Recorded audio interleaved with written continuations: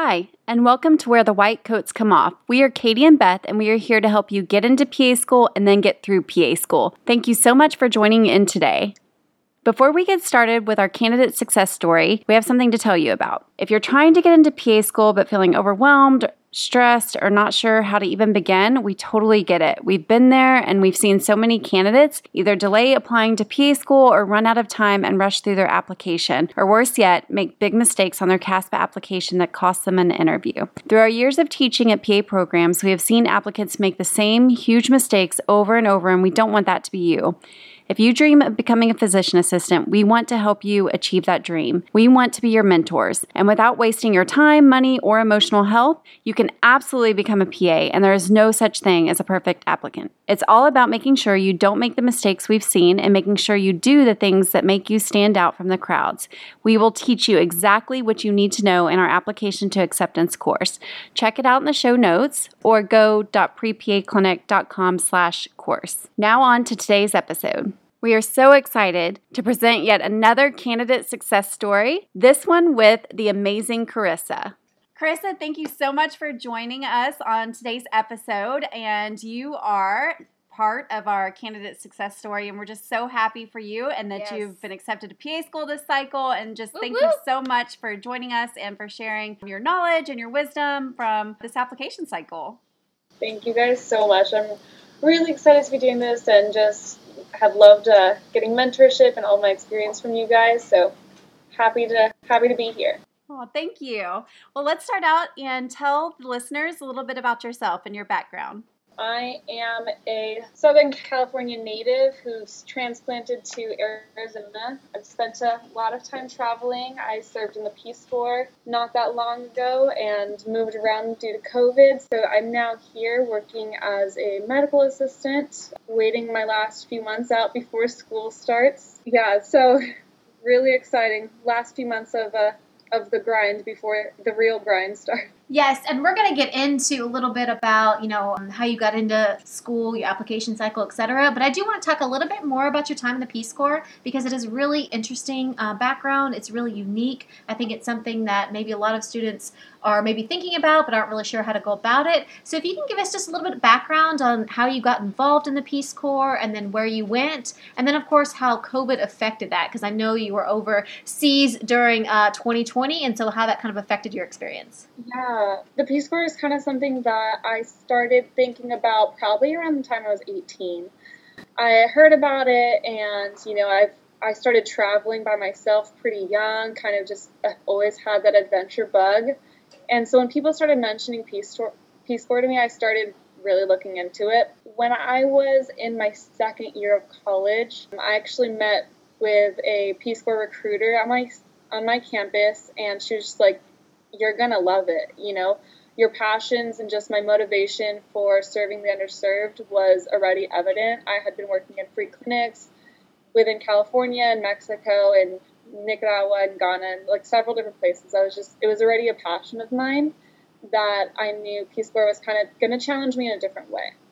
So I left for the Peace Corps in 2018 and served in Peace Corps Zambia. I was a community health empowerment project volunteer. Basically, I did education in a rural clinic for maternal and child health. We covered topics like nutrition, immunization, family planning, different things along the lines of exclusive breastfeeding and so many different topics. And then, of course, we covered topics such as HIV, malaria, sanitation, kind of the works. What was needed in the community is what we did education on. So I served for about 19-20 months before the pandemic really happened. In end of March 2020, I got a phone call from the country director, which meant he called me for a very important reason because I barely had phone signal.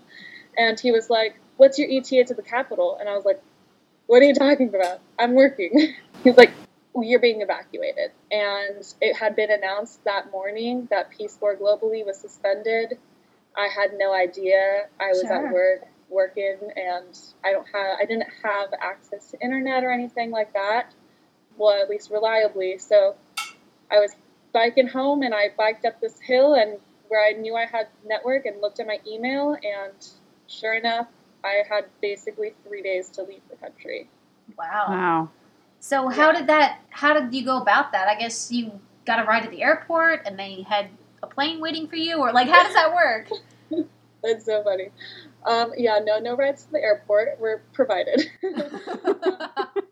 No, so I lived, and I should really know this conversion by now, but I lived about 36 kilometers from the road, and I got home that Monday afternoon, and I knew I had to pack, so I packed the things I could, and I just started writing letters. I knew I didn't have the time to actually say goodbye to people, and I lived about 8 kilometers from my work, so I couldn't bike back to work and say goodbye to my staff.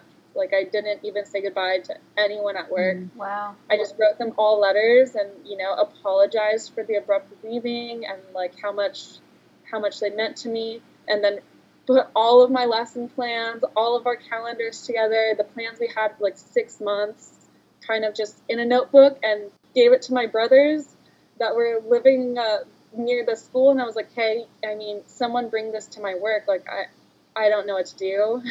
It was pretty abrupt. So I packed that night and said goodbye to the people that lived close enough to me. And I walked about 2 kilometers at 4 a.m. with some of my host family to hitchhike a taxi. Hitchhiked a taxi about an hour and a half to a town, got into another taxi about 5 hours from a city, into a city, got on a city bus the next day, which is about 9 hours to the capital, something like that. It's all a blur at this point. I bet. Yeah. Then it was like 2 days of, pulling money out of the bank and getting my visa fixed and going back to the States. Wow. I traveled. This is before masks were recommended, so this is like prime, no toilet paper on shelves. Recommended. I had like just a hiking backpack and no place to live anywhere in the States. Oh my gosh. It was wild. Yeah, that sounds like such an adventure. Like, looking back, I'm sure during the time it was super stressful, but hearing about it, I'm sure looking back, that's like just an adventure. I mean, just to get to the airport, it sounded like you had to walk, you had to hitchhike, you had to get a lot of taxis and buses. Kudos to you for being able to do that, especially on such short notice. Right, and I think that at that point I was there for so long that it was normal, but I definitely didn't have the time to understand what it was like, the culture shock that I was going to experience coming back to the States. Yeah. Not even just visiting, like I was moving back to Southern California. Like, right. It was just like, that's just a whole different, usually people take months to prepare mentally for that move. And I had about 3 days, not even to prepare, but just prepare for like the loss that I felt and the disappointment and everything of having to leave like that. It was a lot. Yeah. What was the hardest thing about coming back? I had a lot of guilt coming back. People were relying on me, and not relying on me to fix anything, but just we had plans together. We had plans for programs that we were going to teach. I was in the middle of coordinating a safe motherhood action group. So, women who were educating on the importance of labor in clinics, men who were educating their peers on the importance of family planning. Like, we were in the middle of a training for this stuff. Like, that's very important information. And, it could have continued without me there, which is super important. But then COVID also happened there too. Sure. It's not like just because I left, COVID didn't happen. The schools started closing and the districts couldn't support the health staff in the way that we were doing it. So programs stopped. So I think it was just a lot of disappointment. Like, it was World Malaria Day, World Water Day, Women's Day, things that we celebrated and we had programs for. I didn't follow through on them. So I was kind of disappointed in myself. Yeah. And I think that is so hard, because you're right, you had plans, and the fact that you had to leave so abruptly. Did you know that COVID was even happening? I know you didn't have reliable internet.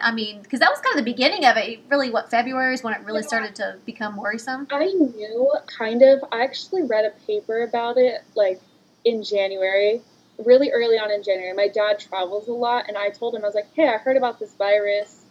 He was in Costa Rica at the time, and I was like, heard about this virus, just heads up in case, you're traveling. And that's kind of all I knew at first. But then I would say about a week before everything happened, Peace Corps did give us like some notice, like, hey, this is kind of what's going on. You're welcome to leave and go home if you feel you need to, which I definitely considered it. I was like, okay, well, how serious is this? Didn't really know much. My family was not really sure. So I did know a little bit in advance. Peace Corps kind of gave us a warning of what was going on. I didn't really understand how serious it was to start. Like, I just knew there was a virus and it was starting to spread rapidly. I didn't really have much more information than that. My family wasn't prepared to make a decision for me, so I was planning on sticking it out until they kicked us out. Eventually, I realized the severity and kind of knew, it was like, okay, maybe I have 2 months left. Maybe I have, some more time. Sure. But then I went to work and then it was like, no, it's over. What were your living situations like overseas? I first lived in a small community during my training period. I trained for 3 months. That was close to a city, I'd say. We were probably 3 hours out of the capital by public transportation. Then I moved to eastern province of Zambia. It was about 8.5, 9 hours from the capital, and then, like I said, like 30 kilometers into the bush. So it's a dirt road going into a bunch of different communities. My community, I stayed in pretty much the whole time. I could leave and go to the provincial capitals like once a month. I probably pushed it a little bit and left my house maybe once every 3 months. And yeah, I lived without power, without water. I had a wonderful little garden. After about 9 months of going to a market every day, I decided to grow my own food, which thankfully people helped me a lot with because it is so hard. Oh, I bet.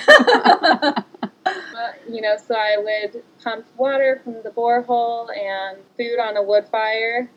People also were very, very nice to bring me firewood most days. So that was lovely because I didn't have the energy or the strength to chop my own firewood. I worked about 7-8 kilometers from my house, and it was a clinic probably about 30 feet by 20 feet, pretty small, but it had 3 rooms. One room was like intake and triage. A second room was kind of the pharmacy and testing area. And the third room had actually 2 beds for labor and delivery. It was all run by one nurse. Wow. He's in nursing school, so he's actually projected to graduate next year, and he runs the facility. And then beyond that, we had probably 15 community volunteers, all trained by him and like district health staff, like government staff, to do things like malaria testing and HIV testing and pack and distribute medication, do blood pressure, help with labor and delivery, things like that. It was all done with community volunteers. So were you also participating with that too?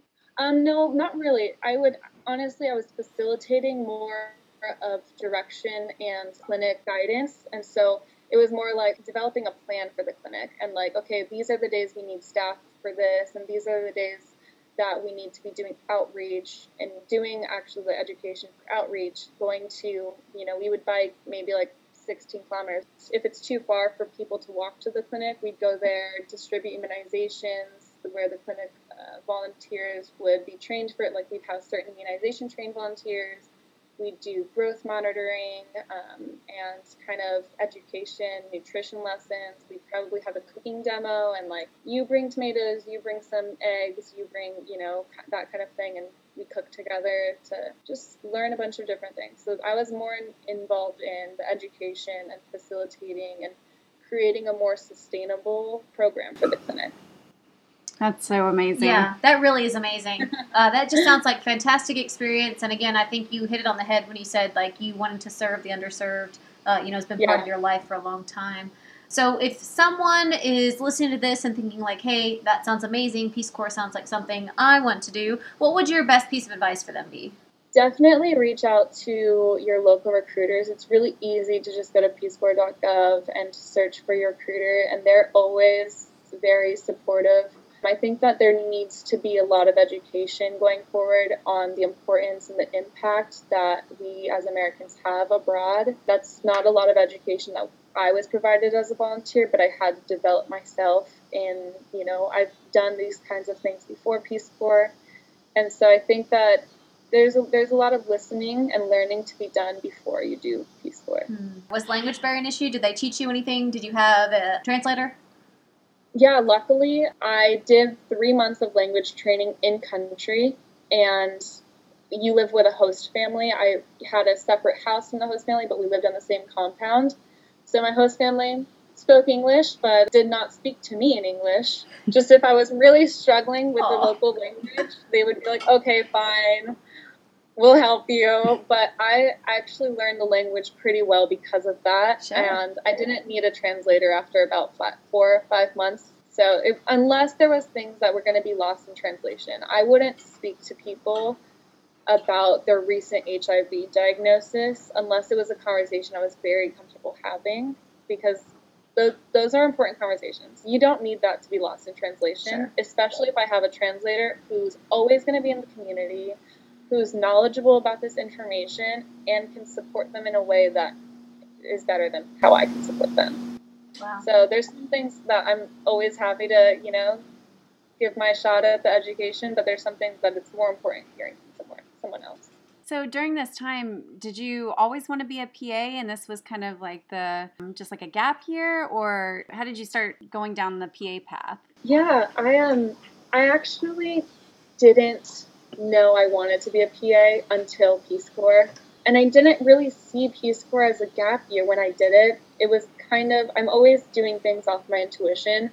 I was probably pre-med in undergrad, but I don't even think I wanted to be a doctor. It was just like, I loved the science and I loved healthcare, but I didn't necessarily want to be a doctor. So when, like I said, people would just tell me, oh, I wish I did Peace Corps so many times that I was like, well, I don't want to regret that. It wasn't a gap year for me. It was my next move. It was what I needed at the time. And it happened to be that I was ready after Peace Corps, but I don't necessarily see it as a gap year because I wasn't trying to fill time. It was what was meant to be. But I actually learned about the PA profession right before I went to Peace Corps. I met a phenomenal PA after I sustained a horrible back injury. Oh, gosh. She was just like, I can't wait to hear about Peace Corps. Like, let's stay in contact. About halfway through my service, I was like, okay, I needed to go into medicine. I was hitting a wall in what I could provide for people, and I was feeling like there was more that I could do. I went through an in-depth search through possibly going into a PhD and doing tons of research, and then I thought I wanted to go along the public health route. But the more I did it, I realized, like, no, I need to be in medicine because I need to be doing more. And so I reached out to her in the middle of my service. I think I was about 10 months in. And I was like, tell me a little bit more about PA. So she gave me some great feedback and explained some stuff to me, sent me as many articles as my phone would download. And yeah, I kind of just knew it was right immediately. I was like, oh, this is perfect. So it was kind of like an aha moment, like, Sure. Perfect balance. And I'm really grateful. She was a great mentor. I came back and shadowed her, and she wrote me a letter of rec. It was a great experience. What surprised you the most when you were researching or when you're applying to PA school? Did you have something that kind of surprised you the most that you weren't expecting with the application process? With the application process, I think that I just wasn't anticipating how quickly everything goes. Like, you apply and get in within the same year a lot of the time, and I'm starting in 4 months. Like, I'm not freaking out. Don't worry. But if you asked me last December if I thought I would be in the place I am now, there's no way. I just didn't realize how quickly it can happen. So, yeah, I think I wasn't mentally prepared for the changes you have to endure within the application. If you're comfortable, what do you feel like was the weakest part of your application? Because it sounds like you're a really strong candidate. Yeah, I think that the weakest part of my application was my undergrad GPA.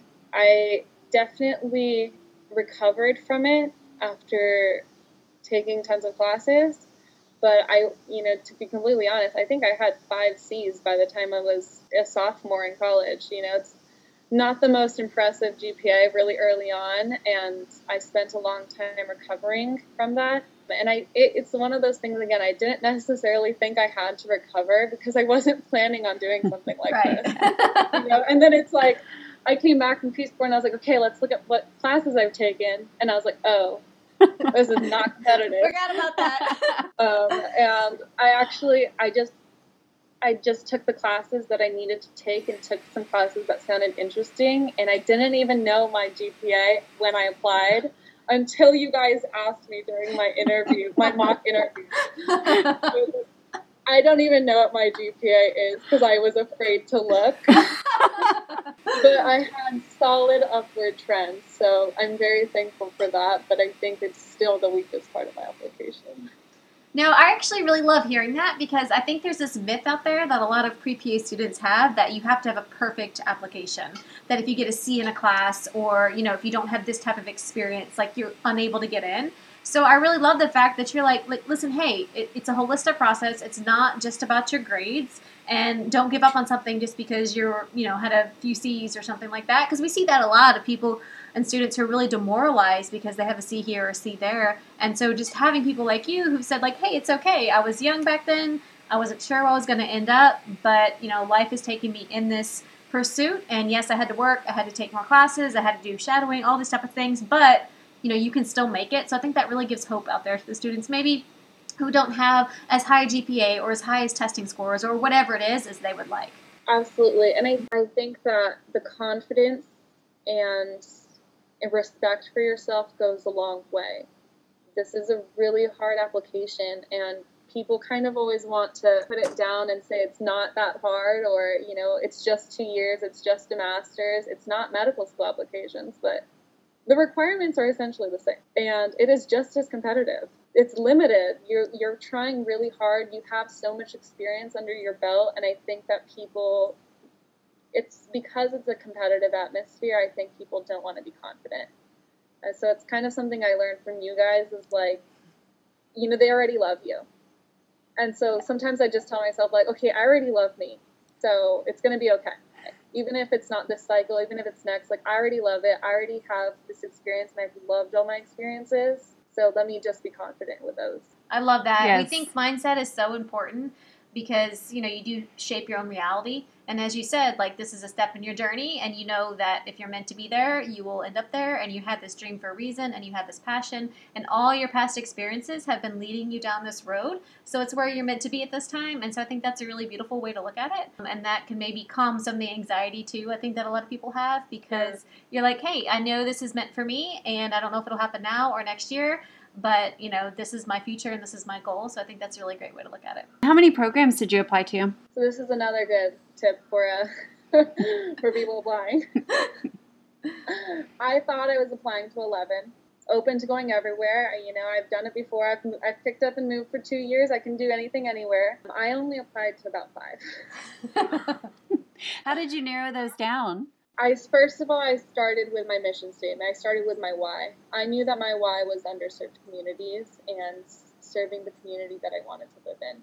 So that's how I initially selected.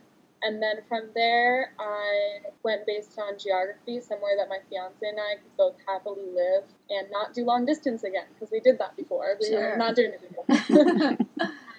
And then after that, I started applying. I did supplementals for 8 schools that I thought I was going to apply to, and luckily got an interview and an acceptance within a week, essentially, at my top choice. So I didn't have to turn in the applications for 5 other schools. Sure, yes. That's always exciting. That's excellent. Congratulations on that. Woo. Well, and you start in January, is that correct? Yes. Yeah, so it must be a busy time getting everything moving. I know you said you're getting married soon. You're kind of doing a lot of things before you start. Yes, I'm planning a wedding in less than 12 weeks. We are potentially moving across country around the same time frame, and there's tons of paperwork, and I have to go see a doctor. I haven't seen a doctor in a long time. So there's tons of stuff you have to do before you start PA school. It definitely doesn't end when you get an acceptance. Never a dull moment, right? Yes. Right. I'm like, oh, more paperwork to sign. Okay, great. No, I love your sense of adventure. You're like, yes, I'm going to get married. I'm going to move cross country. We'll see. We'll just go, see how we like it. And so I think that kind of flexibility of the mind and just the fact that you've been through some hard things and some challenges, that this to you, moving across country, is like, okay, hey, I can do it because I've done it before and I've done hard things before.